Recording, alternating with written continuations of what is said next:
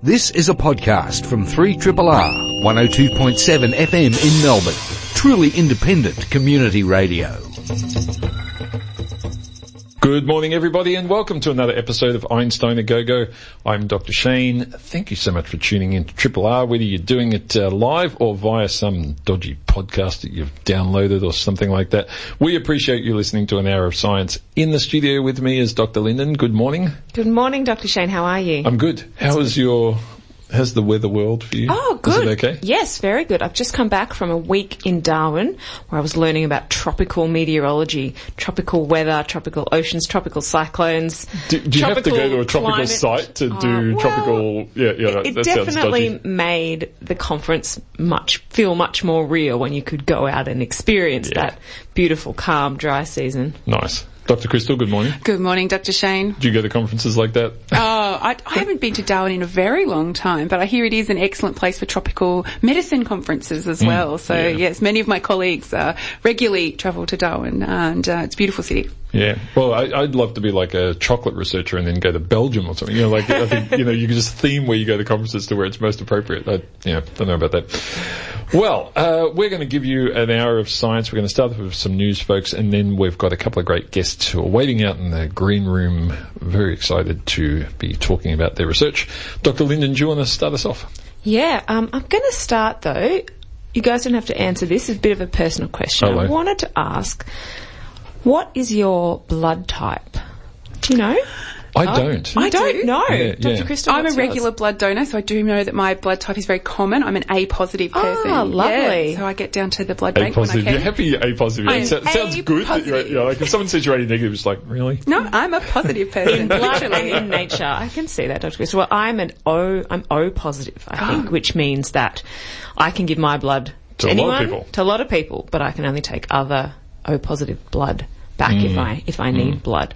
So I can never remember mine, and I think it's I've been told it 100 times, and I just keep forgetting because I don't know. It's one of those things where I just don't remember my blood type. I think it's about almost 50% of the population are A blood type, about 40% are O, positive or negative, and then the remaining 10% or so are either B or AB, right? And the reason that we have these different blood types is because our blood cells have different kind of sugar-type molecules on them. They're called antigens, and that's how you can identify which blood type you have, okay? And we know that A blood can be transferred to other A blood type people, and B with B, and O can go to anybody. Because O is basically like negative, like O means neither A nor B. Yes, so O means it doesn't have any of these little molecules on them, these antigens. So if you're A, you can have O because it doesn't have anything offensive to you. Exactly, but if you are O and you try to have A, then your immune system will be like, nope, that's an enemy, let's get rid of that, which is really what you want if you're getting a blood transfusion, right? Yeah. So, Dr. Crystal, you're amazing that you give blood. 1 in 30 people in Australia give blood, apparently. But 1 in 30? Yeah, but 1 in 3 need it at some stage in their lives. So there is this big shortage, generally, all the time, about how much blood we need to help medicine go along. And often the blood service will put out a call and say, we really need A+ donors. Well, no, because that's quite common, but they'll put out a call for O donors particularly, and at times, especially around the holiday season and other times when you might imagine that they're might need more supplies. Yeah, and there's also this big push, there's research that's been going on to try to figure out, okay, is there a way that we can make A blood become O type blood to help, deal with this shortage and help make blood that's being donated more useful. And this is work that I was looking at this week that's been published in Nature Microbiology out of Canada, at the University of British Columbia in Canada, that has actually managed to do this. They've actually managed to clean's not the right word, but remove these antigens, these little molecules that are on top of the A blood cells, and make them look like O blood cells, which is pretty cool. I didn't even realise that you could do this. And the way that they've done it is they've used microbes from the gut. Wow. The old magic microbes from the gut that just keep on giving, right? The more we learn about them, the more important we realise that they are. And this group, they took a fecal sample, and they extracted some DNA, and they extracted the different DNAs of different microbes that kind of line the gut wall, because some of those microbes, little molecules, eat sugar type molecules that line the gut, right? Crystal's looking at me. I hope I'm explaining this sort of correctly. And so they were able to extract these different microbes, and when they combined them together in different ways. At first they didn't really see anything. It was about 4 years they were working on this research, trying different stuff, sorting this, trying different things out. And other researchers have tried this in the past, but with kind of limited success. But with these guys over in Canada, they were able to get it done. They combined these two enzymes together and bam, get rid of these antigens on the A blood cell. They've tried it on human blood and it works okay. So there you go. How cool is that? That's really cool, and you've got to think about how scalable it is, because that's the thing, is that you can mess around with small volumes of blood in a lab, but if you're talking about transfusion packs, that is literally, trillions upon trillions of litres of blood. So to be able to do that at scale, I think is the real question. Yeah, and I think that's what's been the problem with in the past. I mean, there has been, I was reading the other day a study that also managed to do this back in 2005, but I don't think it was scalable. I don't think it was very economical, whereas this one, it seems to be maybe a little bit more efficient. I mean, they still need to look at whether it's managed to get rid of all of these antigens, all these sugar cells on top of the A blood cell that identifies it as A. And they also need to make sure that this technique isn't doing anything else weird to the A blood cell. But it's still pretty positive stuff. Ha, positive. See what I did there? But it's amazing to think that you could make blood donations go just that little bit extra, exactly, a little bit further. Yeah, imagine that if you could say, I know my blood's pretty rare, but anybody could use it if you do. How easy is it to determine what a person's blood type is? Like in terms of, is it just down a microscope you can see and tell? They do something called a coagulation test, I think, and so they look to see whether or not they're reactive, and it's something you could easily do, like in drop format, you know, very quickly on the spot. Much. You can type people's blood very quickly. I always wondered whether I should get a tattoo, because I forget. You know, like if you're unconscious, you know, does it help? But if it's that easy and quick, it probably doesn't matter. It's very easy and quick to type someone's blood. And if in doubt, they just give you O.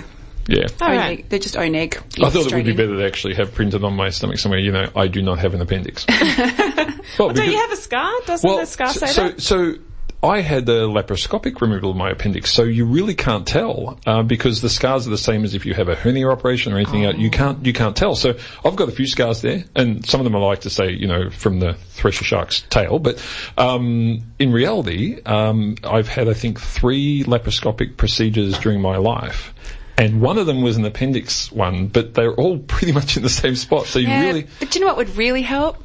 Having a universal digital electronic medical record. That actually works. Imagine having that. That would be real. That would solve a lot of those problems. Anyway, but we won't go into that. You're just such a ridiculous dreamer. Anyway, why would we do that? Speaking of ridiculous dreams, this week I was astounded to see that a Russian scientist has announced that they plan to produce more gene-edited babies. Nice. It's not nice at need. all. It's greatly concerning to the scientific community, but also just to general global community about this what I see to be quite an unethical procedure in terms of, you know, permanently altering the human genome in a reproducible way. You know, there's actually an international moratorium on making gene-edited embryos and actually allowing them to progress into viable, you know, living human beings. And this kind of came off the back of some quite shocking announcements last November when a Chinese scientist really shocked the world by getting up at a conference and saying, hey,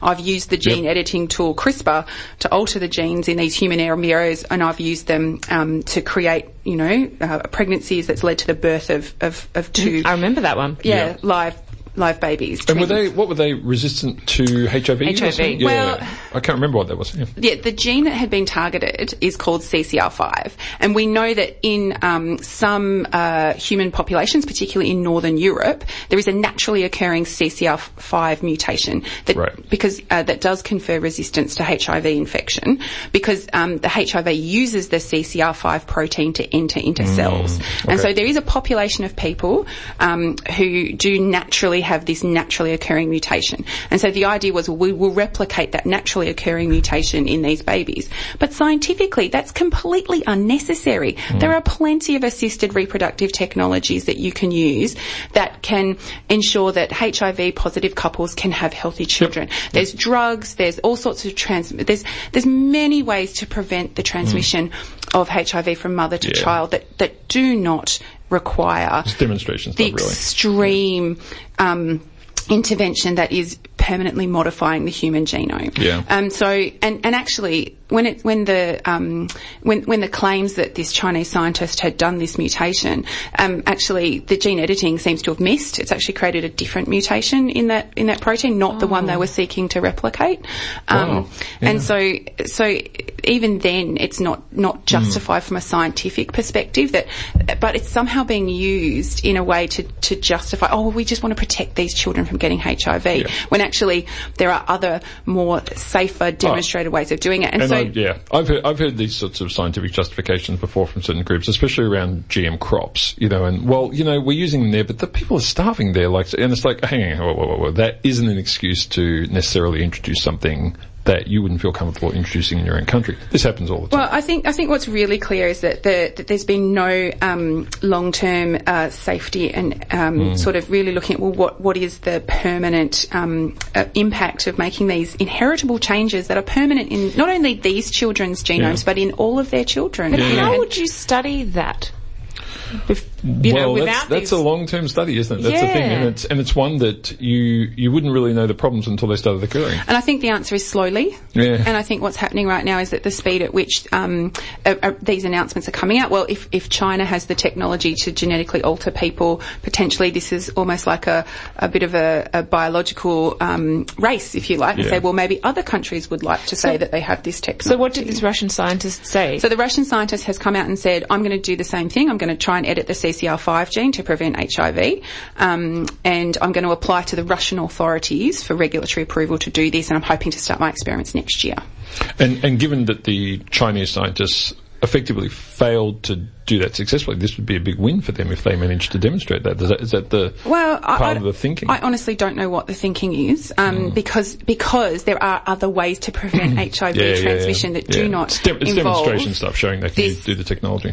And really, if it's demonstration stuff to show they can do the technology, then nothing has, the global community feels that there aren't the appropriate safety mechanisms in place. And even the ethical implications of saying, well, you are permanently altering a human's genome, and not only their genome, but all of their progeny, like all the people who come after will carry that mutation in their genomes. And what does that mean for us as a civil society? Crystal, the part that I find interesting here is around, when we talk, I know we always talk about the precision and accuracy of CRISPR, right? The Chinese example shows, well, maybe not so much, but every time we think of a complex disease like, MS or so forth, like the number of genes potentially involved in these things is not a couple. It's usually hundreds or thousands. How is it that they can even vaguely be sure that one particular gene that they're altering doesn't have other impacts? And that is one of the big questions about the CRISPR editing technologies, that there are off-target effects. Yeah. We know that there are off-target effects that may occur in other parts of the genome, and we don't know how that may manifest. And so, look, the WHO, the World Health Organization, have put together a governance committee, to really put together an ethical governance, set of policies. Yep. But they're not planning to report till the middle of next year. By then, right?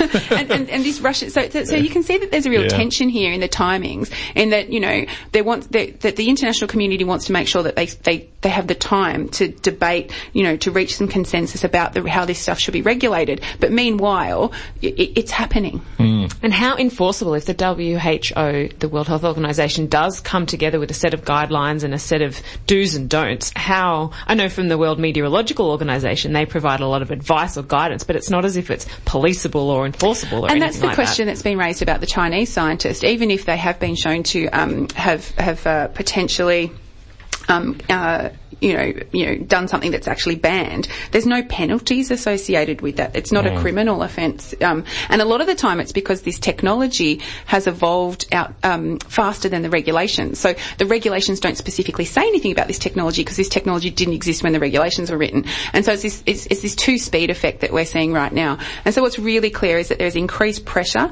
to intervene and to regulate, and time is of the essence because the genie's out of the bottle. If this technology is already being used, and China has claimed that this is the case. Russia is now saying that they would like to do this.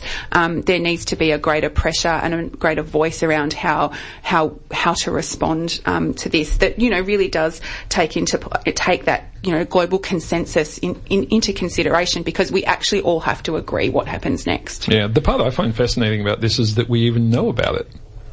like from China and Russia. I'm actually surprised that they're even making us aware in the Western world that they're doing it. You know, that there's no need for them to necessarily do that. I mean, that's the thing. Like, it's interesting when you compare this to, experiments using any sort of nuclear technology over the last sort of 50 years. The one thing with nuclear is pretty hard, actually. You know, like a lot of the restriction there has come from the fact that a lot of countries just can't do it because it's hard or they don't have the materials. But CRISPR is, someone was telling me that if you were smart enough to make aspirin, you could use CRISPR.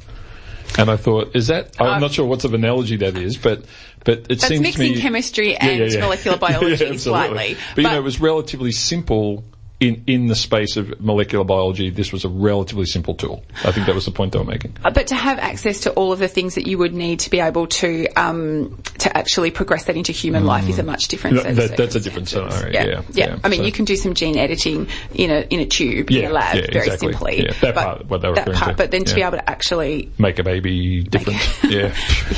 But someone in China has claimed to do it. Someone in Russia has said they'd like to do it. I think that there needs to be a greater acceleration of the discussions at a much higher level as to what that means for us globally. Yep. And I haven't heard from the guy doing the head transplants in a while. How's he going? Remember that? Was it a North Korean scientist or someone who's doing the head transplants with dogs and working up to humans? I only hear about that stuff through you, Dr. Shane. I read these things and I just think, why are you... I get it. I get the scientific aspect of it, but it's like the ethical elements are really undertouched. So. Well, hopefully the Russian Health Ministry will clarify their position on these experiments. But I think that a lot could be done in terms of international discussion and debate, at all levels, not just within the scientific community. Yeah. 3 Triple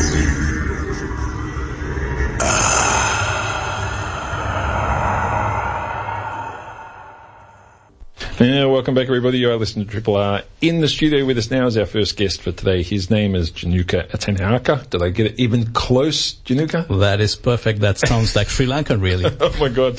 I thought I'd have to drink something to get that right because you have a great name. Now, you're from the University of Melbourne in the School of Earth Sciences. And, Januka, you've been looking at how, this is something I hadn't heard about before, but the idea that certain earthquakes sort of interact somehow or talk to each other, and there's some sort of interplay between them. Can you give us a bit of a rundown of, first of all, how do earthquakes normally sort of propagate around from place to place? I mean, we often hear this idea that, the plates are interacting or connecting. Is that so? Are they, a big earthquake here, does that affect the plate next door? Does that happen? That is absolutely true, Dr. Shane. Now, one of the classic examples of this is happening right now in North Anatolia, that is northern Turkey. Mm-hmm. There's this fault line that is about 1,500 kilometers long, and that is separating the Eurasian plate to the north and the Anatolian plate to the south. There was an earthquake in 1939, a magnitude 7.8 earthquake that killed about more than 30,000 people there. And this happened in a easternmost segment of the fault line, and ever since there have been 12 earthquakes having a magnitude larger than 6.7. Progressively marching towards from east to west along the fault line. Each of these earthquakes have killed many people, last of which occurred in 1999. Actually, there were 2 earthquakes. One occurred in August of 1999, and the second one occurred in November. The August earthquake occurred near a town called Izmit, and that killed about more than 70,000 people. And then there was another earthquake 3 months later in November. That was a magnitude 7.2 earthquake that killed about 800 people. So we see this, interacting earthquakes occurring in some parts of the world. It's just that we need seismometers to locate them when the magnitude is smaller, and which is what we see had happened in Victoria about 7 years ago. So just before we get on to the Victorian thing, the other question I had for you is, we hear about pre-shocks, the actual earthquake, and aftershocks. How do you know which one's which, and how do you know that this next earthquake that I experience is an aftershock and not a completely separate earthquake that's unrelated? How do we know that? We don't know for sure. Okay. When an earthquake occurs, we don't know whether it's going to be a foreshock, or the main shock, or the aftershock. Yeah. You have to keep on looking at the fault plane. Yeah. And figure out the magnitudes of the earthquakes, and only by figuring out the magnitude would you be able to say that something is an foreshock, a main shock, or an aftershock. And I suppose in our head we have the idea that aftershocks are more minor, but if you're in Japan and you've just experienced something on around a 9 on the Richter scale and aftershocks a 7. A 7's a pretty mean looking earthquake. It doesn't feel like an aftershock. That feels like an earthquake in its own right. Definitely. I mean, a good example is the earthquake that happened in 2010 in Haiti. That killed about 230,000 people. Yeah. That was a magnitude 7 event. So, yes, if the main shock is pretty large, like a magnitude 9 or a 9.2 that occurred in Sumatra in 2004, they are capable of producing very large aftershocks, and those aftershocks will be pretty dangerous as well. How much does the damage depend on, first of all, the depth of the earthquake, but also just the material that the earthquake's dealing with? So the type of soil, the type of land. I mean, how much does that play into what we see at the surface? Very much so. So there's a fundamental relationship between the damage that an earthquake can cause and the depth of the event. If the event is fairly shallow, we expect larger damage and fatalities. But if the depth is greater, then even a magnitude 7 would not cause much damage. And also, if the fault is strong, if the earthquake is breaking a very strong fault, then much of the energy is expended on breaking the fault rather than radiating seismic energy. So if that's the case, you would expect the damage to be less as well. Yeah.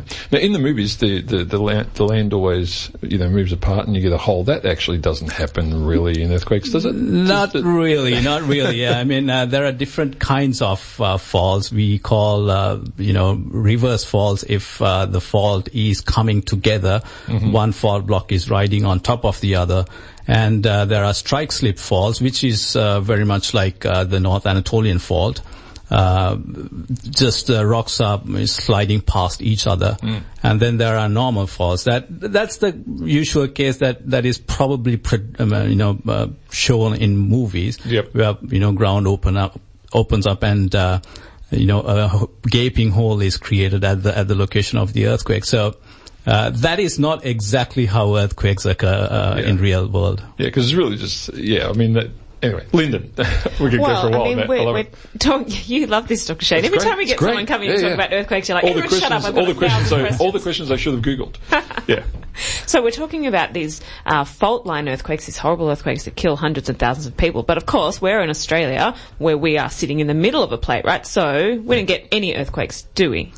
That is not exactly true, Dr. Linton. We get a lot of earthquakes. We have a seismic monitoring network that we have been developing and deploying over the last 2 to 3 years with the help of people like Oscope. And we currently have about 40 stations monitoring earthquakes in and around Victoria, mostly monitoring seismicity in the eastern parts of the state.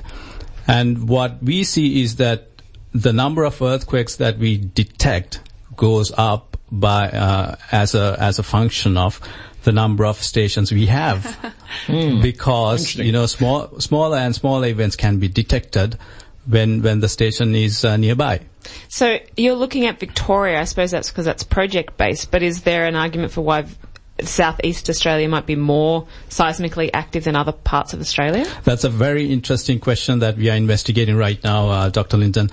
Now, in Australia, if you take as a whole, there are 4 regions in the country that shows clustered seismicity. Southeastern part of Australia, where we live in, is one of those regions, and the Flinders ranges is another.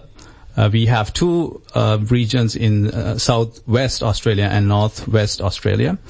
So for Flinders Ranges and the southeastern Australia, we see something anomalous in the thermal activity. The average thermal flux expected in the Australian crust is about 40 to 50 watts milliwatts per square meter. Whereas in the Flinders Ranges and the southeastern parts of the country, we see that this number is around 70 to 90. Wow, so it's warmer, it's hotter underneath the surface. Exactly, it's hotter. And we don't know exactly how this is linked to seismicity. We think that there's some sort of a weakening process is ongoing. It's a correlation that we see. It's not the causation. It might not be the causation. We can't say exactly what's causing this clustering of earthquakes, but there is a correlation between thermal activity and seismicity. And you've been looking at some interesting sort of pairs of earthquakes recently in Victoria. I mean, tell us what's happening there, because it sounds like you're sort of seeing some effects that haven't been seen before.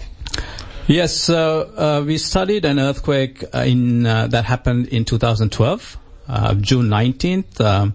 There was an earthquake near Thorpdale that rocked the people there and people all around the state. I remember feeling that earthquake like in June of 2012. Like my lampshade shook and the house shook and I knew what it was because I've experienced maybe 3 or 4 earthquakes in my life, not directly, but I knew exactly what it was, and so it's like, I think that was an earthquake. Was it an earthquake? How do I tell? Quick to Twitter, and all these people were reporting that they'd felt the same earthquake. So yeah, it's interesting. Even in Melbourne, we definitely felt it. It's interesting that you say that you felt it and you felt weird about it. You should feel weird about it because we estimated the magnitude of this earthquake, and together with felt reports, we believe this is the largest earthquake to occur in Victoria since 1967.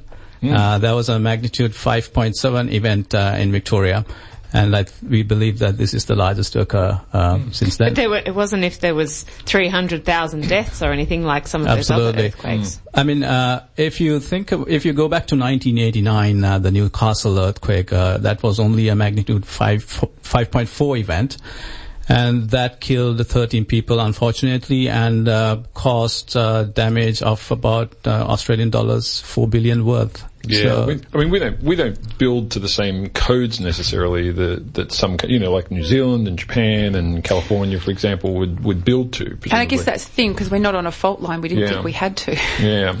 So this earthquake was one, and that had some connection to another more recent earthquake. Yes. So what we did was, soon after this earthquake occurred, in 2012, the University of Melbourne Seismology Research Group, plus with the help from AUSCOPE, we deployed 13 temporary stations. And with those stations, we started monitoring seismicity, the aftershocks that we talked about earlier. And about a month later from that main event, there was another significant earthquake that occurred, and that too was felt by people around the state.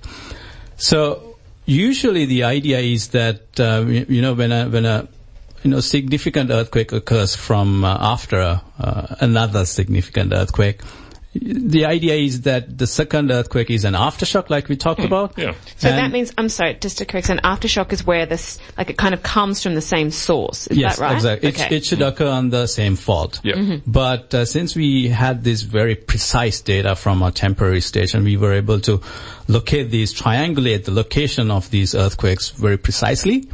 And what we saw was the first earthquake and the second significant earthquake were separated by about 7 kilometers, and they had their own aftershock clusters. Interesting. This told us that, it's just it's not just one fault that ruptured, but it's 2 faults, and there was some sort of connection between the first and the second fault, and we can talk about the mechanisms as we discuss this further. Yeah.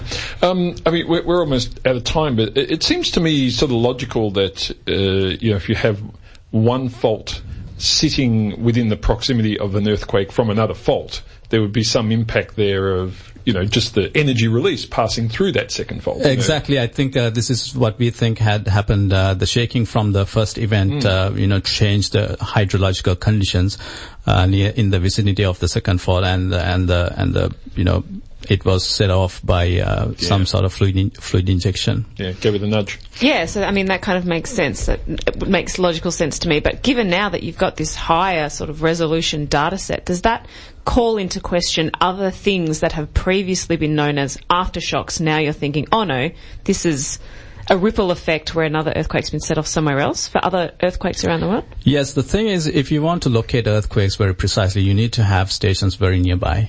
And in most of the earthquakes, small earthquakes that we record wherever in the world, you don't get the kind of resolution we have. So there are large uncertainties, significant uncertainties in earthquake locations. It's fascinating stuff. I'd recommend to anyone listening, if you want to see a disturbing series of maps, Google earthquake locations over the last 10 years or something, get that map.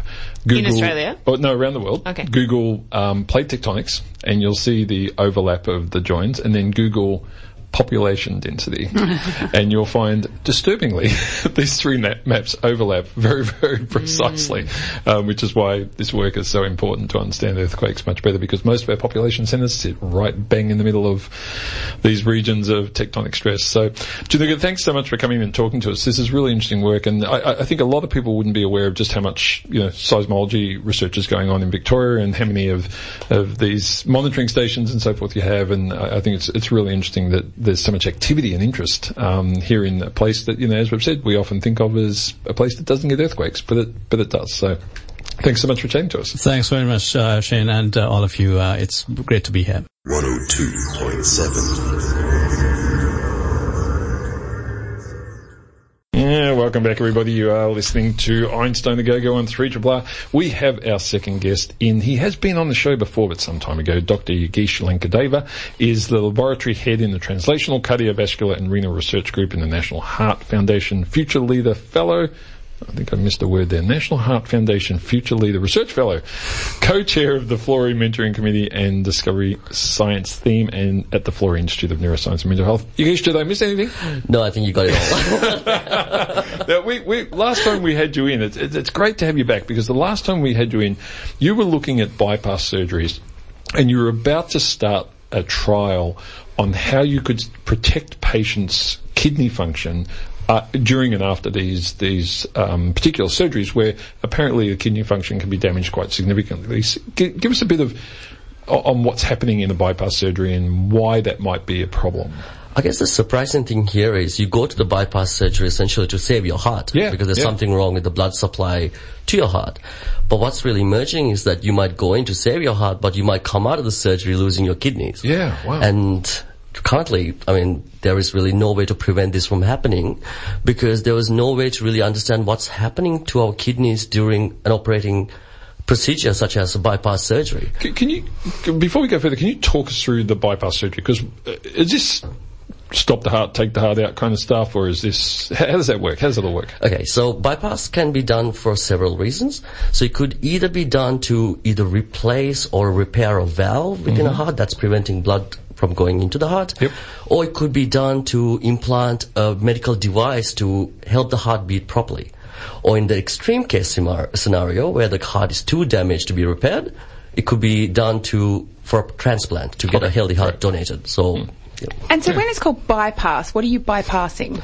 You're essentially bypassing your heart and your lungs. So what the surgeons are doing during this time is they cross clamp, which is a main artery in your heart, which is called the aorta, and then they infuse a solution called a cardioplegia solution, and then essentially the job of your heart and your lungs are taken over by a machine called a heart-lung machine. Wow. And what's your heart doing at that point? Heart does it stop?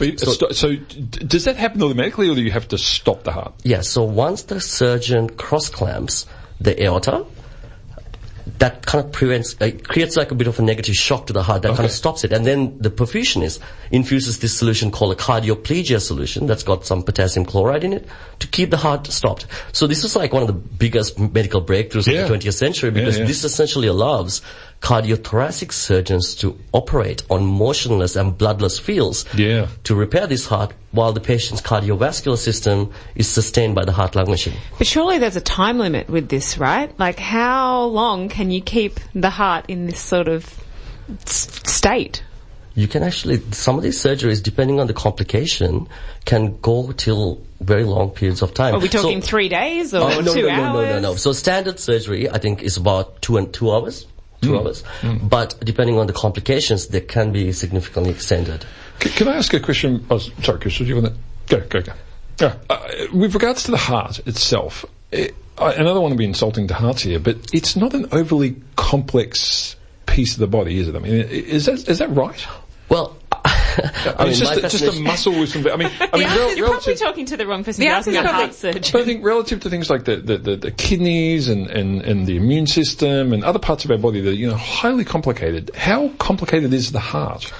I don't want to kind of tread on someone else's ground and say it's not a complicated organ, but essentially the main purpose of the heart is to make sure the other organs receive an adequate blood supply and oxygen levels. It's a pump. So it's a pump, yeah. So, I mean, if this fails, obviously everything goes. Yeah. So, I mean, it's important to sustain it, but it's also important to not ignore the other more complicated organs as well during this procedure. But I think that's why, that the heart bypass machine is possible, because, that the function of the heart can be replaced for short periods of time. But I guess your research is showing that then has flow-on effects into other organs of the body. Yeah, so you're saying that sometimes people will go in because there's something wrong with their heart and they'll come out and there's something wrong with their kidney. How common is that? Okay. So I think the Australian statistics for this is that more than 20,000 patients undergo bypass surgeries and each year? Each year. Wow. Yep, just in Australia. And up to 30% of their kidneys will fail in intensive care units. So it's quite an alarming number. How many of those patients, and I'm not sure about the age profile of these patients, I assume most of them are sort of post 50, but how many of them already have reduced kidney function before they enter the surgery? Yeah, so chronic kidney disease is significant risk factor for open bypass surgeries, and also patients with coronary heart disease or heart failure. These are common risk factors for needing bypass surgeries. Yeah, I suspect a lot of people. It's funny. But my father is one of these patients. He went in. He's had a very, his heart is just going great. No problems at all. They're very successful surgery at Epworth, fantastic. But his kidneys are somewhat shot afterwards. He's had a lot of trouble, and he's doing okay. He's not needing any intervention at this point, but certainly there was a big hit to his kidneys as a result of that surgery. So why is that? Do we know? Yeah, so the major barrier to this is that we can't really look in depth in these patients undergoing open heart surgery, what's happening inside the kidneys. All we can do is detect them developing kidney injury once already happened. You kind of got other stuff going on during the open heart surgery. Yeah. You can't be paying attention to the kidney. Exactly. Yeah, that makes sense. So what was important was to really develop a large animal model that simulated open heart surgery in humans as close as possible. So what we did was we brought together a team of expert physiologists, so Professor Clive May, Professor Roger Evans, who are expert renal physiologists. Then we brought together clinical cardiothoracic surgeons into the picture, Andrew Cochrane from Monash Health, and we got a clinical perfusionist, Mr. Bruno Marino, and an intensive care physician, Professor Ronaldo Bellomo from Austin Health. So together what we did was we created... That's like the ultimate supergroup. Yeah, so we were very lucky that everyone was very interested because everyone recognized this was a really big problem and we all want to find out why this is happening. So we developed a large animal model in shape where we can closely monitor kidney health during open heart surgery while the heart surgery is being undertaken in a manner that's virtually identical to a human undergoing open heart surgery. So what happened, what we saw is really amazing.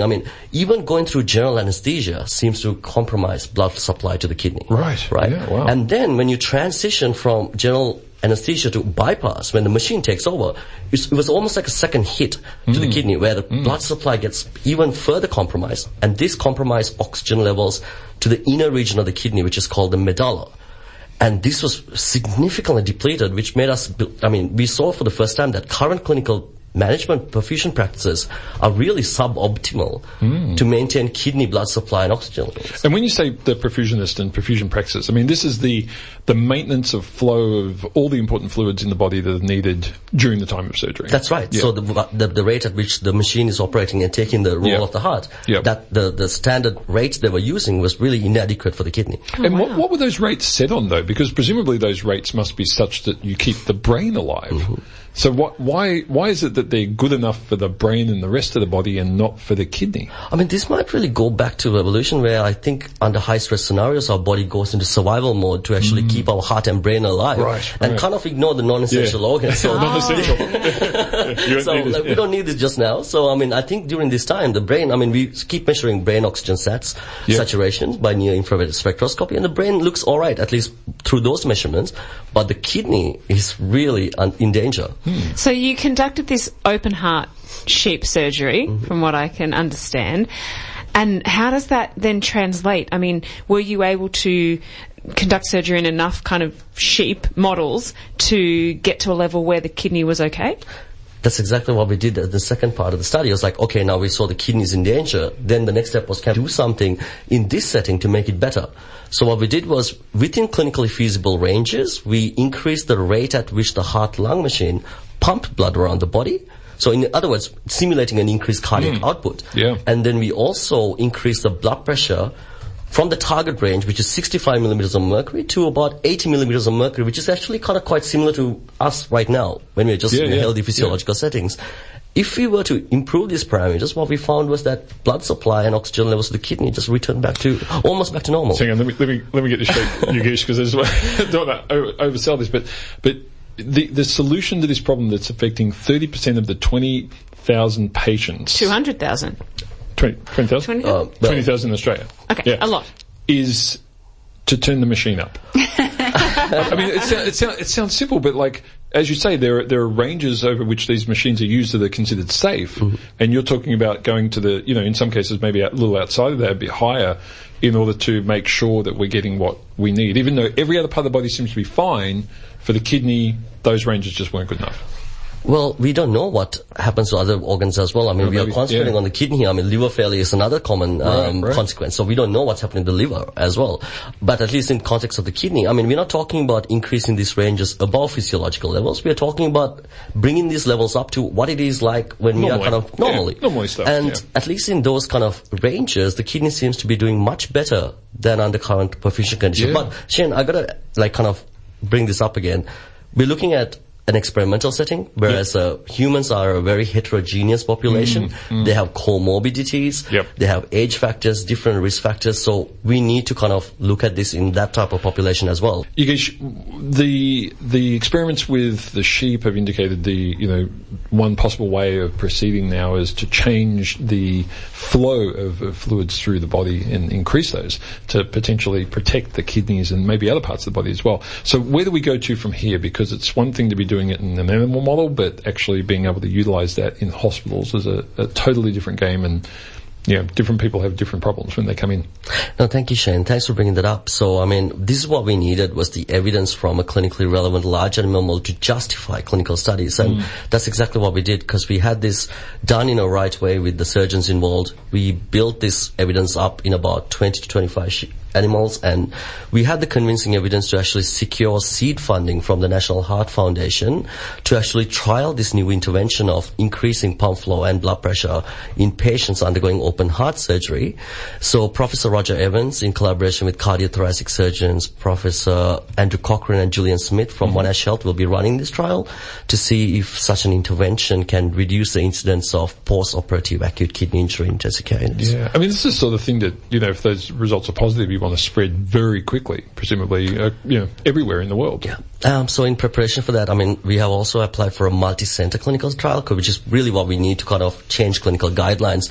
But all this stuff are contingent on funding requirements. So we have applied for funding from the National Health and Medical Research Council of Australia. So contingent on funding, we might be able to spread this to other hospitals as well. You would hope, given I can only guess, that this costs a fortune in terms of healthcare when this goes wrong. I was going to say, I thought you were saying it costs a fortune to do it, and I was thinking, surely it actually doesn't, if all you need to do is turn things up, essentially. Yeah, but if you're putting people back into hospital with kidney failure, and just the lifelong issues of dealing with kidney failure are actually extraordinarily expensive for the healthcare system. Absolutely, and it comes back to what you were talking about with your dad earlier as well. I mean, even patients that survive acute kidney injury are at a greater risk of developing chronic kidney disease and end-stage kidney disease requiring dialysis in later life. So we need to find out, even if there is a recovery from acute kidney injury from a short setting, what's gone on within these kidneys to predispose these patients to a greater risk of developing chronic kidney disease later on. So these are still very important areas of research that remains to be undertaken. But the good thing is now we have a platform, a sound experimental platform to undertake this research. So it's very exciting. I think as Dr. Linden was saying earlier, it's amazing that, Melbourne can be proud of the way in which that people have come together to really solve this problem. Yeah, presumably the stats we see here are similar to the stats that are seen around the world. So this if we can improve the statistics of these kidney issues here, then that can be, world changing. Absolutely. And just before we let you go, we've been talking about the kidneys, but there are many other parts of the body as well that do. Is there a plan to start looking at other parts of the body to see whether or not some of the failure rates for other organs are, potentially dealt with in the same way? So I'm fascinated about this, Shane, because even the brain we were talking about earlier, they're looking at near-infrared spectroscopy, which is a very superficial measure of brain oxygenation. But what I've been doing is I've been implanting probes directly into the brain tissue, and I'm finding that what they're measuring here is completely offset when you measure inside the organ. A bit deeper. Which just kind of makes it's intuitive because you're measuring very superficial. So I don't think the brain is as protected as we think we have been led to believe. And also the liver as well. So what I want to do in the future is to actually implant probes in all regions, like all vital organs, like the kidney, the liver, the brain, to get a more comprehensive picture of what perfusion conditions we need to actually sustain all these vital organs, not just one. Wow. Look, it sounds like something that has been, not investigated as much as it should have been in the past. So it's great that you're on it, and it's great that we're doing it here in Melbourne, and it's great that the results are coming out, that it could be a relatively easy solution to resolve all these problems. A low or zero cost solution of just, running things a bit higher. Great having you back in the studio, and good luck with this work. You're going to have to come back and tell us when this is becoming widespread, because I think it sounds like not far away. I'd love to, Shane. Thanks for having me again. Thanks so much. Thank you. Folks, you've been listening to Einstein a Go on 3RRR. Dr. Linden, good to have you in the studio. Good to be here as always, Dr. Shane. Yeah, Dr. Crystal. Oh, it's always a pleasure. And it's not your normal week either. You were good enough to spot I just for me. love talking science on a Sunday. It's great. Liv's been doing our Twitter feed, folks, so if you're interested, you can follow us on Twitter and you can see photos always placed on Twitter. Liv always grabs out her camera, takes photos, or grabs my phone. I'm not sure what she's doing, but she grabs and puts photos of our guests up on our Twitter feed each week, and you'll find links through the RRR website to the podcasts if you want them. I'm Dr. Shane. Remember, science is everywhere. Have a fabulous weekend, and we'll talk to you again in about a week's time. This has been a podcast from 3RRR 102.7 FM in Melbourne. Truly independent community radio. Want to hear more? Check out our website at rrr.org.au.